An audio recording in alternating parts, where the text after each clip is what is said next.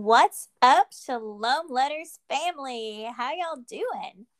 I'm your host, Melissa Collins, and also the voice of Miss Esther Ava Hill on the Tory Town cartoon series found on YouTube.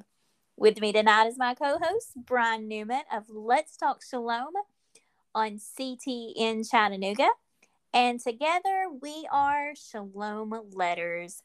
We're a podcast where listeners can write into our show and we provide commentary and even dream interpretation, all from a biblical perspective. With each show focusing on what the Spirit is saying to the body today. So, with all that aside, how are you, Brian Newman? Busy, busy. I'm going to Knoxville on Thursday to film the TV show. And tonight we have the podcast. And I'm writing the blog for Kali Yeshua Online Ministry. And thinking about starting a business and my job and all the rest of it going on. So I am crazy busy, but it's in a good way.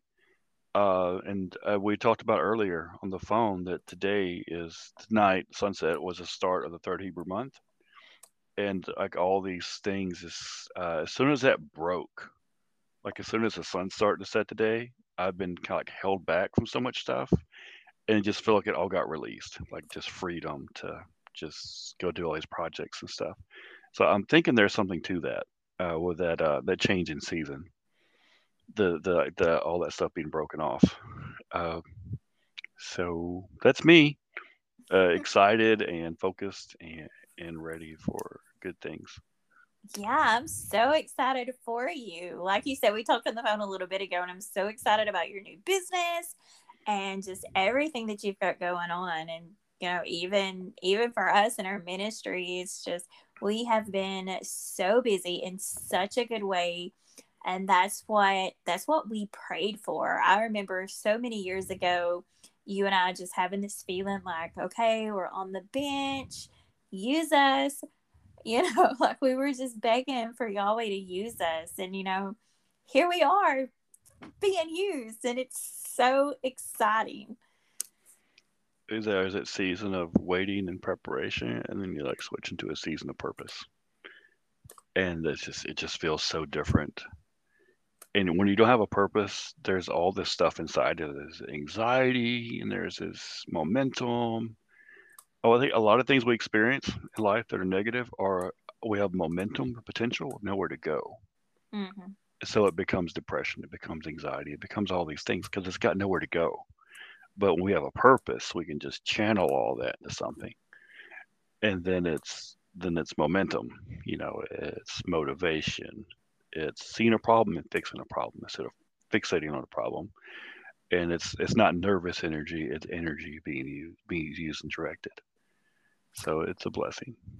Yeah, absolutely. And with that being said, I have to plug your business if that's okay with you. Yes, ma'am. Is that okay? So Yes. Brian has started his own business with life coaching. So he has tons of accolades and accreditations, and so finally getting it off the ground now to be a financial income for him, because it's very, very valuable and life changing. Thankfully, I have been blessed to be one of the first recipients of his services.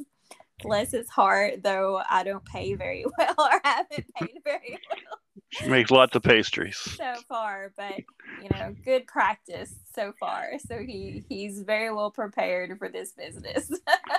Yes. But it is just revolutionary, and just some of the advice that you were given then is just a little snippet of some of the advice and guidance that you will receive from Brian and his services. So do you want to tell him a little bit more? So I was trying to do the life coaching as part of the ministry, and it was just getting too muddled and too much at once. So I'm doing it totally separate, strictly as a business. Know the way life coaching. Um, so it's to help people find the way. If they don't know the way, help them find it. And it kind of goes into our verse Psalm 16, which is even the night my heart instructs me, because part of how God shows us the way is through dreams. Part of it's through circumstances in our life, like coaches talk about. Sometimes your circumstances give you direction. Sometimes the spirit of God's leading you, you just don't know it. So know the way life coaching services is going to be the business name, and the kind of the slogan is know the way to your dreams. Because people have God-given dreams. Not all dreams are God-given, but some things are just things your soul wants. But some things God has for you to do in life. Your calling, for example, that's something God has for you to do, and you just need a little help getting there, a little help sorting out what that is, and a little help figuring out what's holding you back. So know the way life coaching is going to be the business, and help people know the way to their dreams.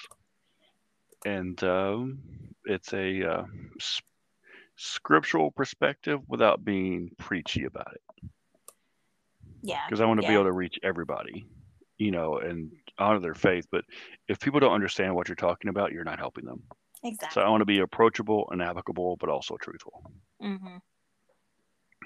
So Brian will meet you where you are. Just get in touch with Brian. At the end of the podcast, we will go over all the different ways to contact us again. But definitely get in touch with Brian. We'll have some news and announcements coming out about some possible promo codes coming up to get a discount on your first services through him.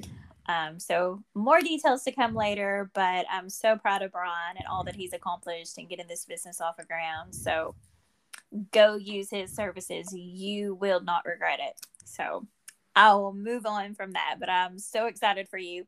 Just had to give you a little plug there. So tonight's topic, we chose fear dreams, which seems super appropriate after my last little Melissa's minutes that I threw out there was really based on fear not. So choosing the topic of fear dreams just really seemed like the appropriate next step. So, Brian, you want to start off by telling our listeners a little bit more about fear dreams and what they are? Okay, so as you know, I interpret dreams. I took a class through Streams Ministries, which was founded by John Paul Jackson. He's kind of spearheaded dream interpretation for the modern era, modern church. And there's three sources of dreams. God gives you a dream, the enemy gives you a dream, or somehow, some way you have given yourself a dream. And sometimes fear dreams are from the enemy. They're meant to scare you, hold you back from something. But most time, fear dreams are just the results of our own brain going haywire. We have inundated ourselves with fear all day, and then when you sit there at night, it comes out. It's like you have a can of soda, and you just set it down, and the what's in that soda can starts to come out over time, and it makes the table wet, makes everything around it wet, and that's kind of what we do. Our soul does. Like we absorb things all day in our environment, in the news and television and the radio and conversations, our own thoughts, and then at night it just comes out of us in the form of dreams. So if you soak in fear and panic and paranoia, that's what you're going to dream about because you've been soaking in all day, and then it's going to ooze out eventually. Mm-hmm. And there's so much of that in the news and YouTube and sermons. Even it's just a culture of fear and paranoia in the faith community, which is really sad. But it's probably where it's most active. And some people make a whole living. There's a cottage industry. They make a living on keeping you terrified.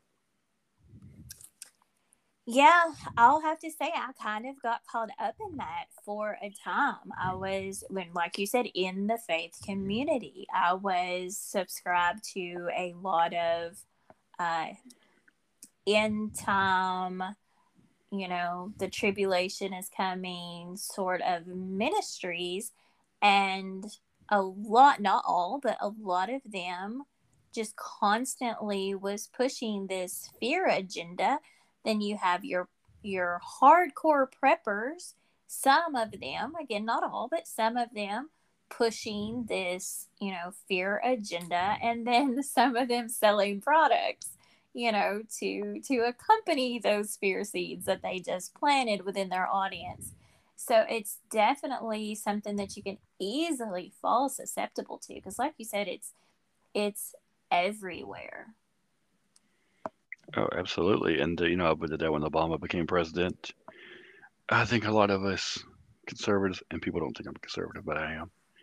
Um, Conservatives, Christians, Messianics, Hebrews, I mean, the Jewish people, the libertarians, a lot of people went into a panic. I mean, everybody went into a panic. There wasn't very, very, very liberal, Democratic went into a panic. And then when Trump got elected, all the liberals went into a panic. So everybody's been in a panic in the past 12 years, on one end of the spectrum or the other. Everybody's had their panic, had their 4-year panic. And for most of us, listen to the podcast, probably it was when Obama became president, and I had some fear dreams about it. I know what a fear dream was at the time, but I definitely had some fear dreams, and everyone around me is having these fear dreams. And we're buying I live in a townhouse, and we're buying water filters and water bladders and bug out bags, and it's like Mm-hmm. maybe we should just like got a second car or paid off our credit card debt. But no, no, we're buying bug out bags and water filters and water bladders and doing things that make no sense. And my in-laws thought we were crazy. And And maybe we were, because now we have a lot of prepper food that has since expired. expired. Exactly. It's like those Russian MREs are in Ukraine right now. I mean, the Russian army has 7-year-old MREs that expired 7 years ago when Obama was president. That's probably where they got them from. But they have the MREs expired 7 years ago, and everybody's like, "Why don't you just pay your bills off and get a car, make a down payment on a house instead of buying all this stuff?" If you really think about it, it's not going to do you any good because the way you filtering water when the water is going to be cut off. I mean, it's pure fear, like physiologically. Fear makes your brain not work. It just shuts down your decision making faculties. When you are afraid, your prefrontal cortex does not work. The part of your brain that says this is a good decision or a bad decision just doesn't work. It all goes to the base of your skull, which is where your instinct, all the blood goes to the base of your skull, your medulla and all that stuff. Where your instincts are, where your reactions are, your responses, your fear-based trauma responses are all stored in the back of your brain, and your good decision making is at the front of your brain. But when you're afraid, all the blood goes to the back of the brain, and that's where everything takes place. Mm-hmm. And it's like being a pubescent teenager getting his first kiss. You just don't think straight. And if we stay in that mode all the time, it will permanently affect your decision making ability or will affect it for a long time until after you've been out of fear response for a while. Then you start to wake up. Alcoholics call it a moment of clarity when they're suddenly thinking clearly after being in all this addiction. Well, if you're in all this fear, it takes a while to detox from that and for your brain to start fully functioning. Yeah, and what you were mentioning there about how it affects your decision making ability. I mean, that is the root reason why that fear is a tactic or a method used in manipulation. You can Mhm. use fear to control people. Absolutely. I mean, Hitler did, Stalin did, Mussolini did, the Assyrians did, Nebuchadnezzar did, all these famous tyrants, and Genghis Khan. All of in history, their primary weapon wasn't bows and arrows; it was fear. Because if you absolutely terrify people with psychological warfare, they're not going to fight you. You can have a 10-person army, and you can have a 10-to-1 army. They can outnumber you 10-to-1, but if you've terrified them, they lose the will to fight. They also lose the ability to think clearly, and they will do stupid things. And Gideon used the same tactic. I mean, Gideon, huge That's army funny. against I was him. just thinking about him when you were saying that. That's awesome. Go ahead. I'm sorry. So if you're a Midianite, they were in such a terror of him. One Midianite's telling the other Midianite, "I had a dream about a giant like roll of hay or wheat that rolled down, and then Gideon killed all of us." And so God actually gave him a fear dream in that instance. God gave this Midianite a fear dream, and Gideon overheard the fear dream, which encouraged Gideon. But the entire army of Midianites, these are like people that swarmed across the Middle East and nomads, just like locusts, just went through and wiped everything clear. It's like Genghis Khan's army, but a little bit earlier and in the Middle East. And a baker, he's a baker. Gideon works at Panera Bread, you know, making ciabatta bread. Not normally, not Rambo, but he defeated this entire army with torches and clay pots Yeah. because he made them afraid. It's the middle of the night, thousands, hundreds of clay pots shatter. You see some flames. The army killed each other. They all slew each other because of fear. They just freaked out and slew each other. And that's what people do politically. Well, if we get them afraid enough, they'll turn on each other. We don't have to fight them. A doesn't have to fight B and C. A just gets B and C so terrified they fight each other. And then when everybody's decimated, A walks in and becomes king. Yeah. It's also called Hegelian dialectic. But this is what every general, every politician uses to some degree. If you don't vote for me, terrible things are going to happen. That's what abusive people do in relationships. If you leave me, this is what's going to happen. You won't see your kids. You're going to pay all this child support. You'll be homeless. I'll ruin your reputation. I mean, this is what abusers use of every level, from the bad boyfriend girlfriend relationship all the way up to dictators of entire countries, up to Satan himself. The abusive people use fear, Mm-hmm. and Yeah. sometimes exploit you too. Salesmen use it as well. Watch it. Yeah. I was in sales for a very long time, and it's true. It's true. One of the reasons I left sales, I was a very successful salesperson until I had one of those moments of clarity where it just hit me. This is not very righteous when I'm knowingly manipulating people hmm to make a decision. And I just had to leave. It was one of those things like, well, kind of like the Christmas tree thing. Okay, it's black and white. This is not right. And I pulled the plug on it. hmm So I'm very black and white in that manner. But yeah, I mean, that's absolutely true. It's fear based manipulation. Not always. Not always. Well, some I'll of it's have. prudence, having life insurance is generally a prudent decision. That's what I started to say. In the event anyone ever needs the products that I sold them, it's definitely going to benefit them. But the method in which it was sold, it was definitely a fear based tactic to do this now. hmm That way I don't have to make 10 trips back out here and do this now. It was very. You don't want to die between now and next Thursday, Exactly. kind of thing. And part of my job in the military was the death notification team. Like if someone Oh, passed away on no. base, I thank God I never had to go. I never got deployed and never had to go out to a visit. But I would go with the colonel and the chaplain. And if someone passed away, then the colonel informs them, the chaplain comforts them, and I tell them about their life insurance. Because in the military, everybody pretty much automatically gets $200,000 life insurance. So it wasn't the product that was being sold, but you're financially going to be taken care of. Sign this form, and you get $200,000. My uncle Randy actually died while he was in the Air Force. He had 3 months left. He's going to retire, be a missionary. But his kids, survived for several years on that life insurance. So the insurance is great. I mean, I get my life insurance license right now to have, but the tactic of which people sell it is always, like you said, the point, or health insurance. Oh, you don't want to have an operation tomorrow before you get insurance, and just scare the bejesus out of people, as they say. Um, Fear shouldn't be a sales tactic. Preparation is great, wisdom, but when Mm-hmm. so many companies rely on fear, though, Mm-hmm. Yeah, especially in the insurance absolutely. business. Yeah, which is where I come from.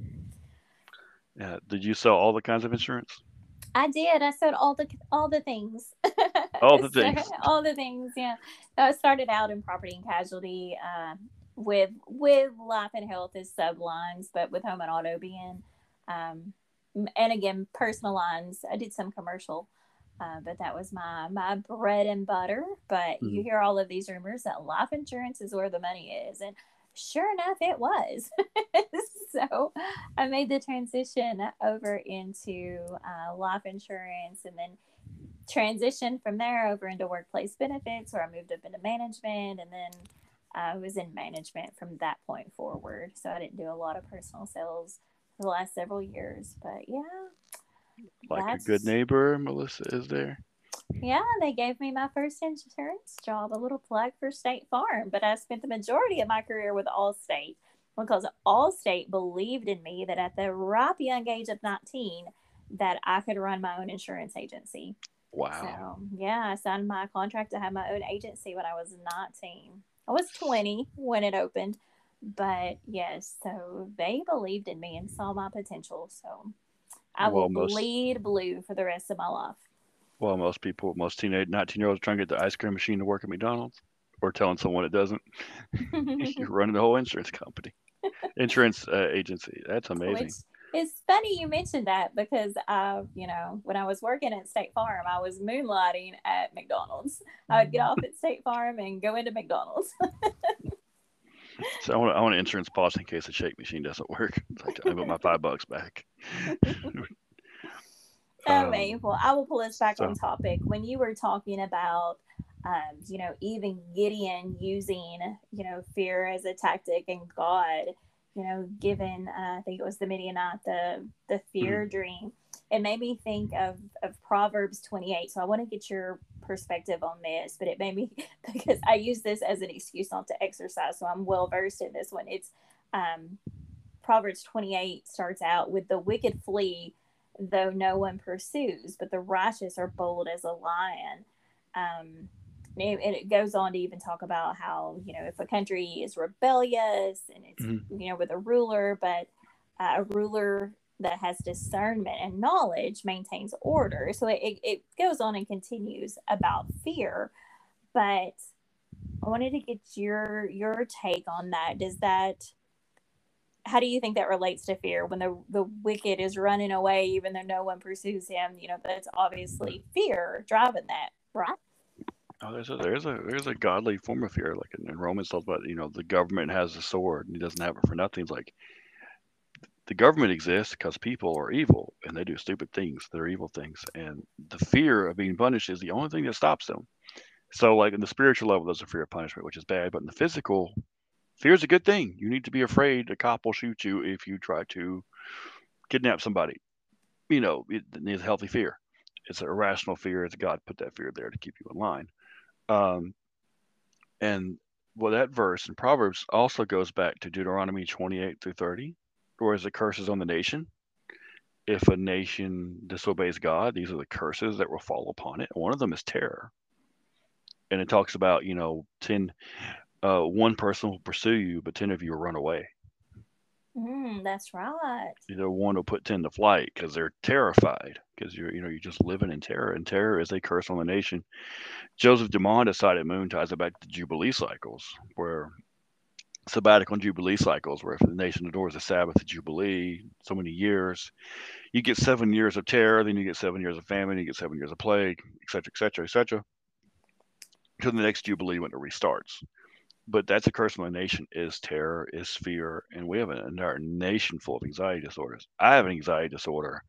My job for 3 years was to help people that had anxiety disorders and depression, etc., to such a severe level they're in a mental hospital. So I did this for a living for 3 years, but I think now like 40% of Americans are on a psychotropic meds, like Oh, for mostly wow. depression and anxiety, because our anxiety levels in this country are through the roof. Part of that is watching the news all day. Part of that is all the screen time, just not just what's on the news, but just the electronics in general. And part of that is, we live in fatherless homes. We grow up without community. We, don't have any land. We don't ever get out in nature. There's all these biological factors of we don't do the things like earthing and working the soil and having pets and having extended family that keep people calm. We don't do those things. But there's also, I think, a supernatural level of we're experiencing a judgment of terror because the nation is so turned against God. I mean, babies aren't even safe in their mother's womb anymore. So part of it is culturally induced. Like we have a reason to be afraid because the entire country is off kilter. But also, there's a supernatural judgment of terror on a nation, not on individuals, but on a nation in general. That is in the curses of Deuteronomy 30 from Mount Gerizim, I think it was, or was it Mount Ebal? But that was one of the curses was terror, and also another one was plague, and another one was famine. And we are working our way up into all of these right now. Hmm. But also, if you're wicked, you have what's called a bad eye. There's a good eye in Judaism, and there's a bad eye. So having a good eye means you give people the benefit of the doubt. You're a generous person, generally physically generous, and then you see other people with a good slant. You expect good things from them. You kind of they're 10 minutes late because they're stuck in traffic.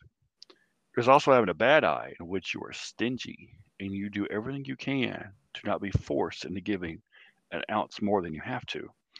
And you have a bad eye also when you look at people expecting the worst, like they're 10 minutes late, it's because they're just lazy or they're just irresponsible. But if you are constantly trying to withhold things and hide things and be secretive and conniving and narcissistic, you will become a very fearful person because you expect everyone else to be the way you are. And if you're always out to get people, if you're always hiding something, and if you're always withholding something, you're going to expect everyone around you to be the same way. And if you expect everyone around you to be a crook, then that's reason to fear. You can't trust anybody. Since you are evil, you expect everyone else to be evil as well. And then that's a constant state of paranoia. Mm-hmm. So it says there's no rest for the wicked because they are constantly in this state of paranoia. If you look at all the dictators of the world, Stalin, Hitler, uh, Alexander the Great, all these big name political leaders, they all went crazy at some point with paranoia. And they started killing their own men. They started killing the best generals. They gave into fear. Their whole life became fear. Most of them had mental breakdowns because of fear, because they were wicked. So it all ties in together. Not all anxiety is because a person's wicked, but these are factors. But being a self-focused person will make you afraid because you don't expect compassion from other people because you don't give compassion. No one's giving you compassion, and you're on your own. It's a bad place to be. And like you said, living in that fear throughout your daily awakened life is just naturally going to flow over into your dreams and how you spend your nights when you're asleep as well. So with that being said, Hmm. are there common themes that you see in these fear dreams? It's whatever is in the news that week. I mean, it's just out of control. Something's on the news, you're gonna hear about it. It's usually politically based. So if you're conservative, it's usually politically based, and it is there's a foreign country invading America. And so the Russians or the Chinese every time. So the Russians or the Chinese are invading America. It's Red Dawn, that movie Red Dawn. Mm-hmm. It's Red Dawn all over again, but everybody's got slight variants, and that's the majority of it. Is this Red Dawn scenario. Within the Pentecostal movement, it's more about earthquakes and floods and natural disasters. Because they believe more of it's the wrath of God. A conservative would be like, okay, these are natural consequences of poor decision making. Is we get invaded by Russia or China. Uh, with the Pentecostal movement, it's more of the wrath of God is coming on us. So it's more earthquakes and fires. So earthquakes and floods and sometimes fires. Those are the two most common themes. Okay, so let me interject this. So if someone has a dream that will say a flood hits a particular city, or Mm-hmm. if someone has a dream about an election, or I don't know, a war, that does not necessarily mean it's prophetic and going to happen. Is that what I'm hearing? Exactly, because well, 90% plus dreams are soul dreams. Almost every dream you have is not the every dream you don't every dream you have and then you forget it within an hour. Almost all of us are soul dreams. So the vast majority of dreams are soul dreams. Even for prophetic revelatory people, most of it's just something with your life going on with you. Um, Occasionally, it's a God dream. See, a soul dream is usually neutral tone. It's neutral colors, and it just happens, and there's no sense to it. There's no point to it. There's no direction in it. There's no hope. There's no direction. There's no clarification. There's just, oh, that was weird. I saw a flood. We all drowned. That was weird. If it was a God dream, God would give you directions in the dream.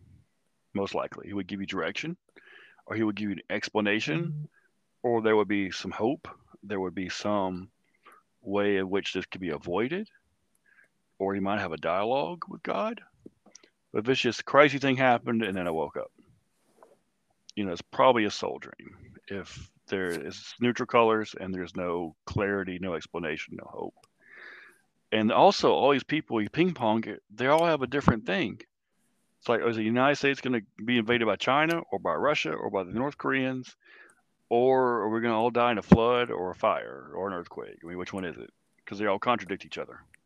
Mm-hmm. And God's not the God of confusion.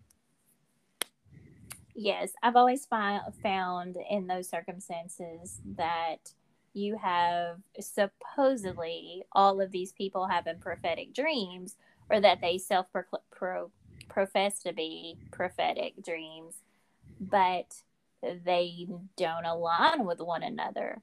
I understand that God absolutely gives prophetic dreams. He does reveal these, certain things to his prophets before they happen, but they certainly are not going to contradict one another. Exactly, and it's a personal prophecy usually. So you look at the prophets in the Bible, Jeremiah and Daniel and Zechariah and Isaiah. They all say the same thing. If Mm-hmm. you don't stop, the Assyrians will kill you. Pretty simple message, over and over. Specific group of people coming here for a specific reason, and this is how you can avoid it. I mean, Daniel even said, like, in 70 years, you're going back to the land. Sorry, no, Jeremiah. Jeremiah said in 70 years, you're going back to the land. And then 7 years later, Daniel's in Babylon. He's like, reading Jeremiah from 2 generations ago, it's like, oh, it's almost time to go home. They're very consistent. They all flow together. Not one has this crazy dream, another one has a separate crazy dream.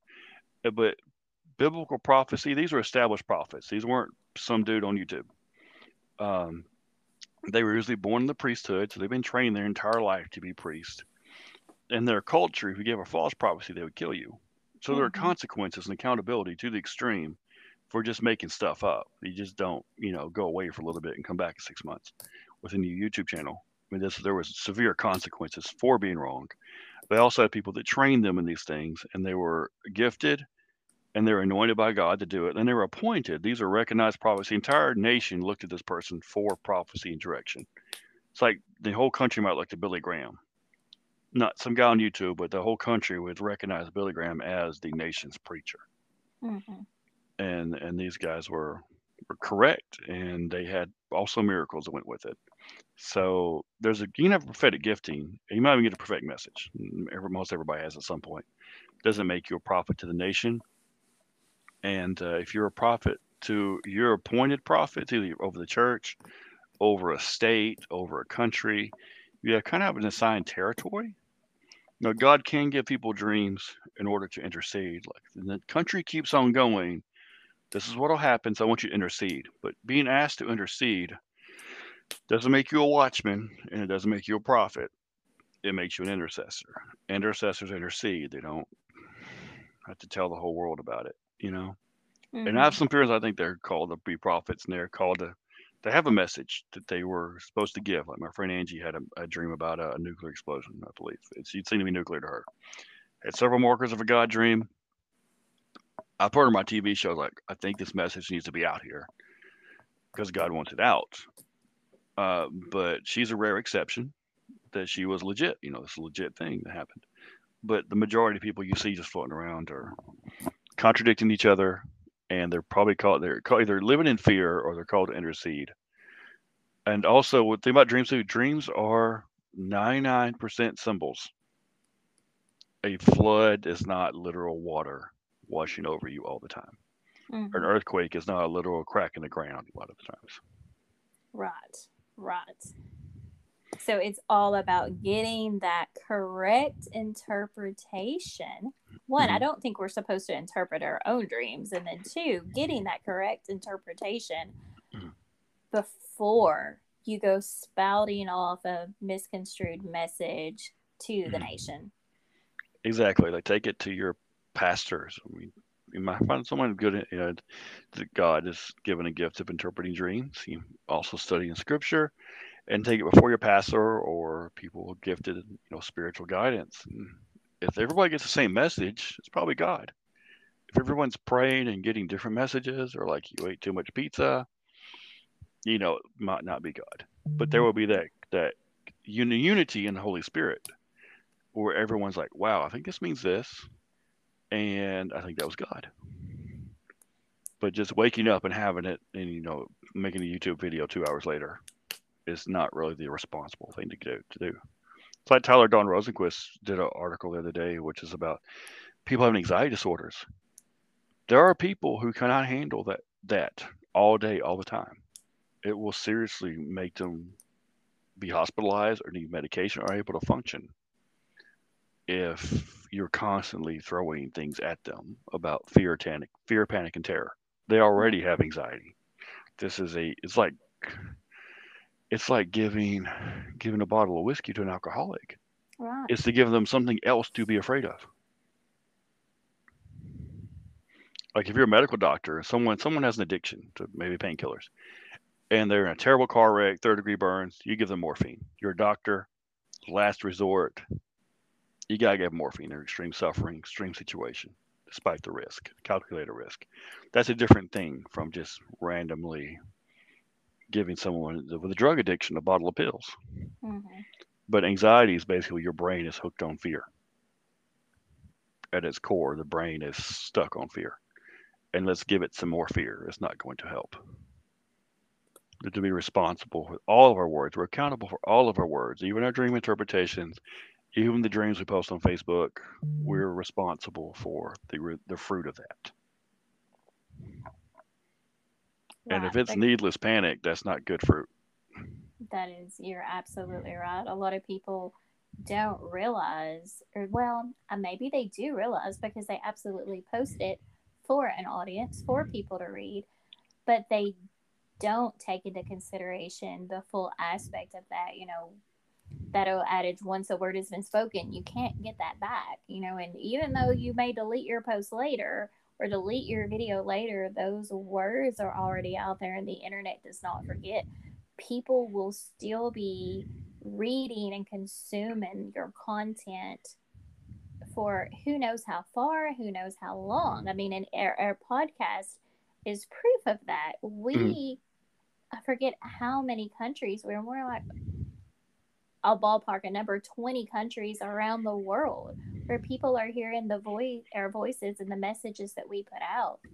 Mhm. I mean, that's a much larger impact than we really Ever imagine? considered when we first started. So, and that's a ton of responsibility that we have, and that even you, the average everyday listener, who may only have a Facebook page, there's a lot of weight in the words that you put out there. They have repercussions. Oh, absolutely. I mean, what if I had a dream? And I used to put on Facebook, I quit. I have a private group for my dreams. I think you're in it. With people I know, the trust to be somewhat spirit led. But I just couldn't put my dreams on Facebook in general. I mean, what if I have some weird dream about an earthquake under Washington D.C.? Earthquake happens and it shakes D.C. All these things crumble. Well, that would probably mean that there's a political shaking and a lot of things that institutions going to be really shaken up. But things going to be different. Would not mean there's going to be a literal earthquake in D.C. where literal buildings literally collapse. But some guy in D.C. might see this dream and go out and sell his house and build a bunker and quit his job and do God knows what because he read my dream. I mean, he didn't know what it was. He didn't know how to Oh, interpret it because that's not his thing. He might major life decisions based upon. I heard a podcast where this guy said there's going to be an earthquake in DC. You know, and I'd be partially the small level responsible for that. you're exactly right. And I don't want to have that responsibility knowing that I've, led someone in the wrong direction. Absolutely. And but we've all went into our panic. And conspiracy theories are the same. It can be like false prophecy, the social media version of false prophecy. Mm-hmm. Like there's no evidence, and it keeps being wrong over and over and over and over. But we just don't stop because we're hooked on it, and we don't care how much damage it does to the kingdom. Don't care how much damage it does to other people. We just enjoy being worked up. Yep. Yeah. I mean, a lot of It's those are probably true. I mean, conspiracy, like, there's terrible things happening all over the world. The government and politicians, all these other people. I mean, corporations, Lots of people doing terrible things all the time. Can we stop it? No. Is talking about it helping? No. Can you prove any of it? No. Let me ask you this: is it really our job though to be the person exposing that? Is that what our focus should be, or we should we just be more responsible Christians if we are just sticking to the message of repentance and sticking to the message of Jesus? Um, repentance is, I mean, a large message, and it's not. We have repentance as people think fear and repentance go there. I mean, God will, like First Thessalonians 4, He will avenge, He will smack countries and nations and churches and people. But repentance is also a love response. Like it's a response to God's grace. It's not a response because we scared the snot out of everybody. And there are people in the Bible called to be watchmen. Ezekiel was one. It's extremely rare, but God directly appointed him to be a watchman. He had to say exactly what God said, no more, no less. We have Yeah, so many and people that I guess I self-proclaim wasn't. watchmen. Yeah, Okay. I guess I wasn't clear in my Uh, question because in my mind, when I'm uh, thinking of a watchman and when I'm thinking of someone sent to warn the people, it's mm, more of, let's say, a Jonathan Kahn who yeah. is saying, "Here I see this pattern. Mm, This is what we're leading up to. If we don't turn from our wicked ways, this is what's going to happen." Versus think when I'm thinking of like the exposers, we have mm. so many, Oh, yeah. you Wokeism. right, so many people who are just constantly focusing on exposing the darkness, exposing the devil, or Hmm. exposing another preacher, or exposing even someone else in our same walk of faith. And it becomes, and it just dawned on me where I heard that from. I was listening to a Perry Stone video this morning who was talking about all of these teachers or preachers who are constantly trying to expose someone else, having the spirit of Delilah because Hmm. she was, focused on exposing what was giving Samson his power. Mm. So maybe Oh, I yeah. wasn't I wasn't clear in my question. Oh, sorry. Yeah, like Jonathan Kahn, is best I understand. I haven't read all his books and read Talk to the Man. This is my speculation. Is that somehow either he believes he got direct revelation from God, or like Ezekiel was directly told, "You will be a watchman and you will say this. They will hate you for it, or but if you don't, their blood's on your head." Or it's more like Psalm 16. Even the night my heart instructs me. King David said, where he feels a burden and he really truly feels, just knows that God called him to do what he's doing with writing his books, but also his books are very evangelistic in nature. Like, this doesn't have to happen. It can be prevented. You need to, God loves you, repent. And he doesn't want to do this, but you might make him. Is a different thing from, oh, God's mad at all of you and you're all going to die now. Where he's going to hurl lightning down like Zeus. Hmm. Um, and the exposure ministries, that's not really being a watchman per se. It's like John MacArthur or Paul Washer might occasionally, they might mention names, they will address false doctrines, but they don't make their entire ministry picking people apart and conjuring up rumors and, making YouTube videos, uh, showing people's mansions or something. That's a different thing. That's a different thing entirely than, say, John MacArthur or Paul Washer or Jonathan Kahn. Say this is doctrine is false, or this message this person preaches is false, is a different thing from just being on a witch hunt Hmm. based upon false information or half information or rumors or speculation. Yeah, that's what I was thinking. Yeah, and So, like Chris fighting for the faith, Chris Roseborough has basically a ministry that does that. Some of it is, uh, hey, this is a bad idea, this is false doctrine, but a lot of it is just being a mocker. In Proverbs, so you talk about Proverbs. Proverbs talks about being a mocker. It's not a good thing to be a mocker. And that's basically what those kind of supposedly watchman ministries turn into. It's just a mocking ministry, which is the ministry. hmm You're just a court jester at that point.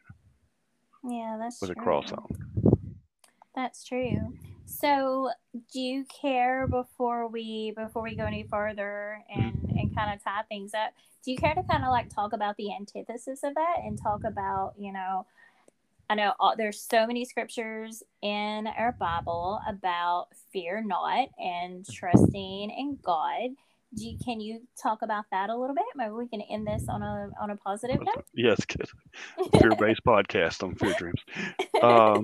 Where people have fear dreams, listen to the podcast on fear dreams. So the book of Joshua is really strong on that because there were times when Israel was not meant to be all big and bad and just go do it. But the book of Joshua wasn't one of those times. It's God-directed courage. It's not bravado. It's not presumption. It's God told us to do it, and there is no way we would ever do this unless we had a direct commandment to do so. But since we have a direct commandment, we're going to go all in because he doesn't like lukewarm half in. Like in the book of Joshua, God told him, go take the land. I promise you, you will turn out good if you do. So God told them to, and God promised them an outcome. And then Joshua went in full force because God already told him. This is be strong and courageous. It wasn't foolhardiness. It wasn't presumption. He said, be strong and kazakametz. Be strong and courageous, which is like an imperative. It's a commandment. God told him to go do it, to be brave. And it's not the emotion of, I don't think the emotion of fear is a sin. Like in Joshua, it talks about fear not. It's not the emotion. It's the decision to live in it. And it's the lifestyle of it that's a sin. I don't care what God said to do. I'm not going to do it because I'm afraid.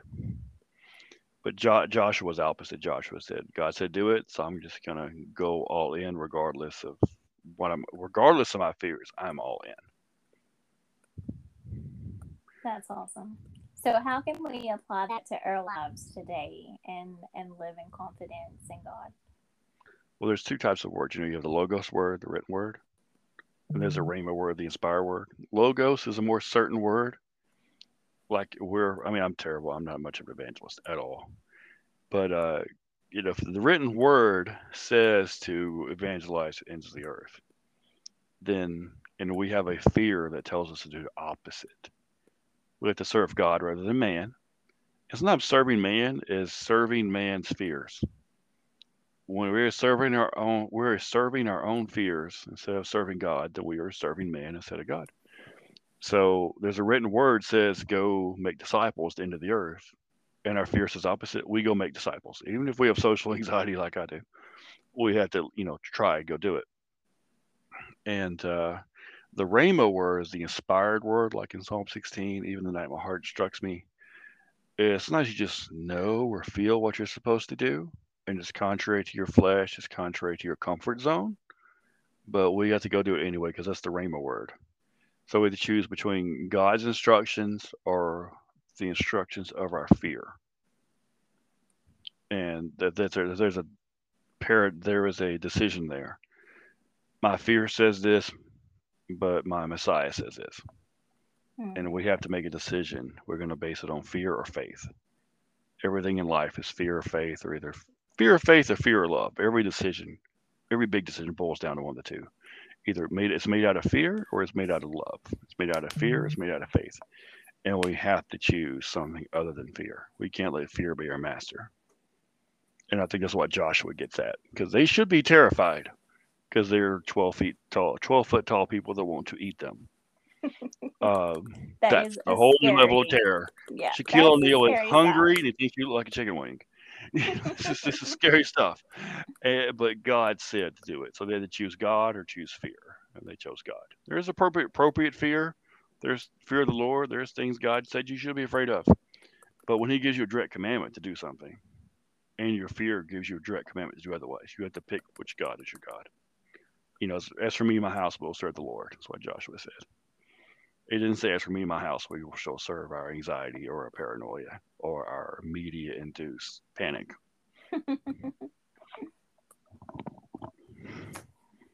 Well, good deal. Is there anything that I haven't thought to ask you yet about fear dreams that maybe we've missed? So Jeremiah 29 is really interesting. Jeremiah 29:11 is the famous verse about, "For I know the plans I have for you," says the Lord. Yeah. Uh, and we take that way out of context because Jeremiah is telling these people, "You're going to Babylon for 70 years, but your great grandkids are going to be great. They'll be fine." So we take it way out of context for us individually. It's about it's about the nation of Judah in the Babylonian exile. But if you read previously to that, and like in verse 8, God is telling the people of Judah, these people you're calling prophets, some of them might be prophets, you are making them dream dreams. They are having dreams or saying they're having dreams, and God is not giving them these dreams. The people, the culture, the media, the zeitgeist around them are making them have these dreams. It says in Jeremiah 29:8, "For thus says Adonai, the God of Israel, do not let your prophets who are among you or your diviners beguile you, and pay no attention to the dreams which you make them keep dreaming. For they prophesy falsely to you in my name. I have not sent them," as a declaration of Adonai. So the people are causing their preachers and their prophets and their ministers and their YouTube superstars to dream dreams. There is such a culture of fear, or there's such a culture of expectation of something, um, that they have created, that it is causing the spiritual people, the superstars, the prophets and priests and YouTube ministers to have dreams. It's not God, it's not the devil, it's not even the person themselves, but the culture and the climate and the audience is causing this because there's so much pressure to produce a word that says such and such. It's Mhm. not God. It's not the dream gives a direction to the people. The people are giving directions to the dream. It works in reverse in Jeremiah 29:8. And Jeremiah 28, Jeremiah's telling them, you're gonna go to Babylon, and that all these other prophets say, no, you're not going to Babylon. Great things can happen to you because the people demanded to hear great things can happen to you. But when we can do it in our culture, what we do is terrible things are going to happen. It's what the people say, and then they say it so much that the preachers start agreeing with them. The tail wags the dog. So we have to be really careful when we're in climates that are kind of group think, kind of crowd think, group think. Everybody just turns their brain off and does what everyone else does because that can produce things like this. Does that make sense? Yeah, yeah. I'm glad you covered that. I'd forgotten that was in there. That was perfect. Good deal. Um, I had a thought and it left me. I absolutely hated it. Come back to it in a second. Yeah, it'll come back in a second. We are quickly approaching our hour mark.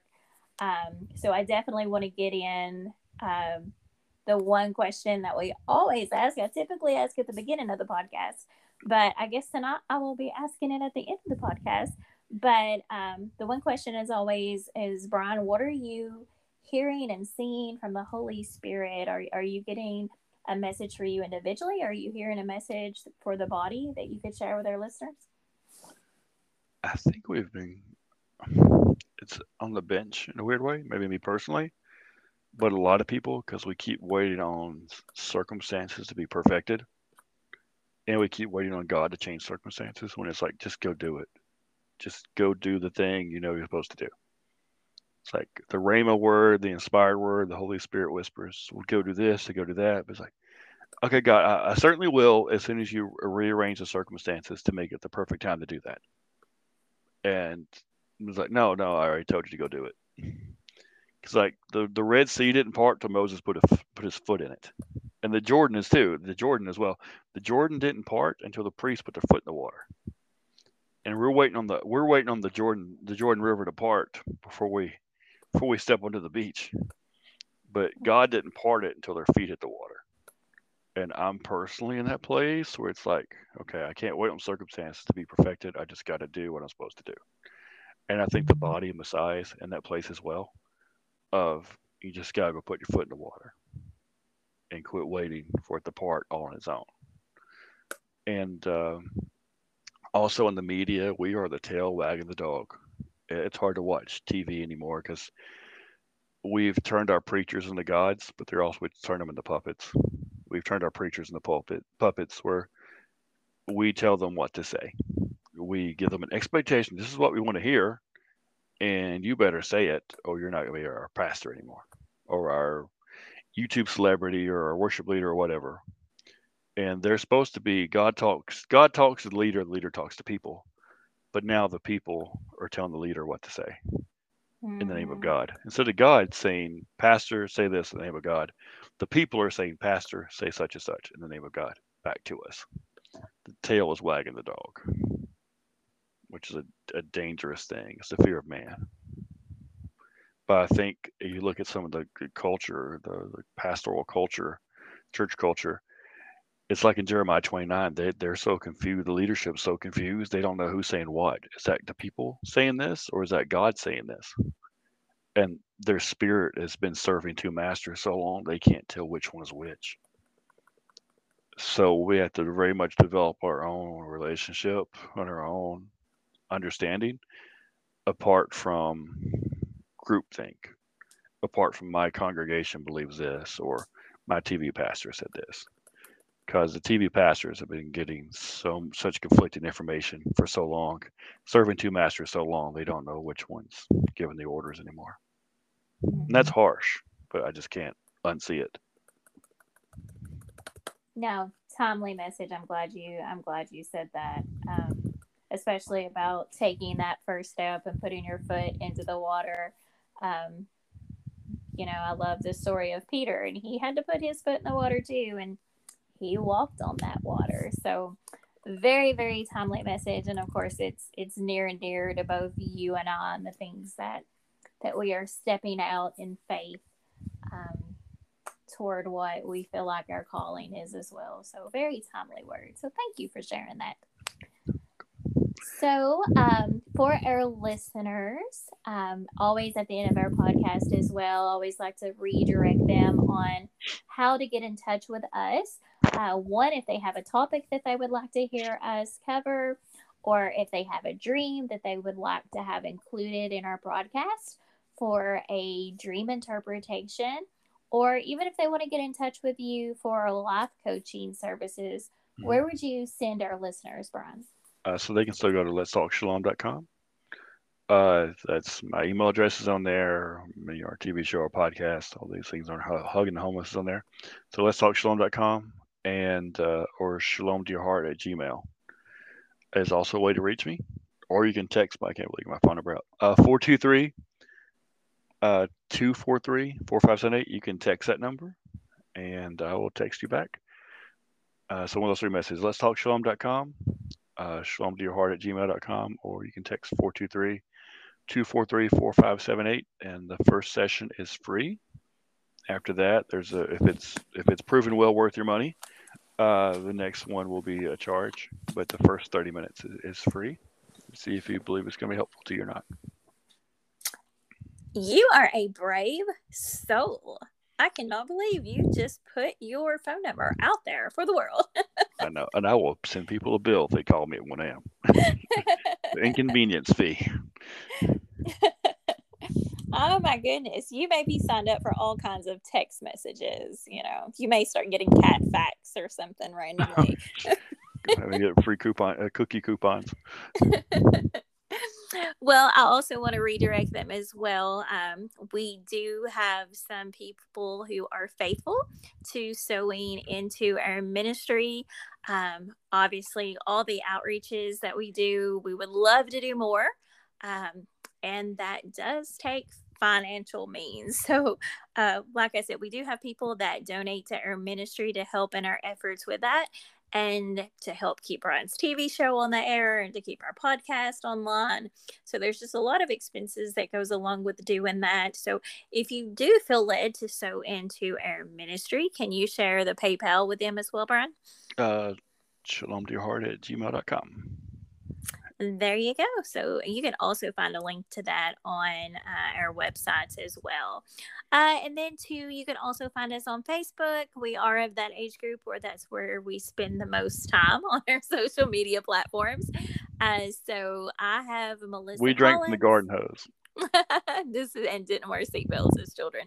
So I have Melissa Collins as my personal Facebook page, but I looked earlier and I'm like at that 4,995, so I can only have like 5 more friends.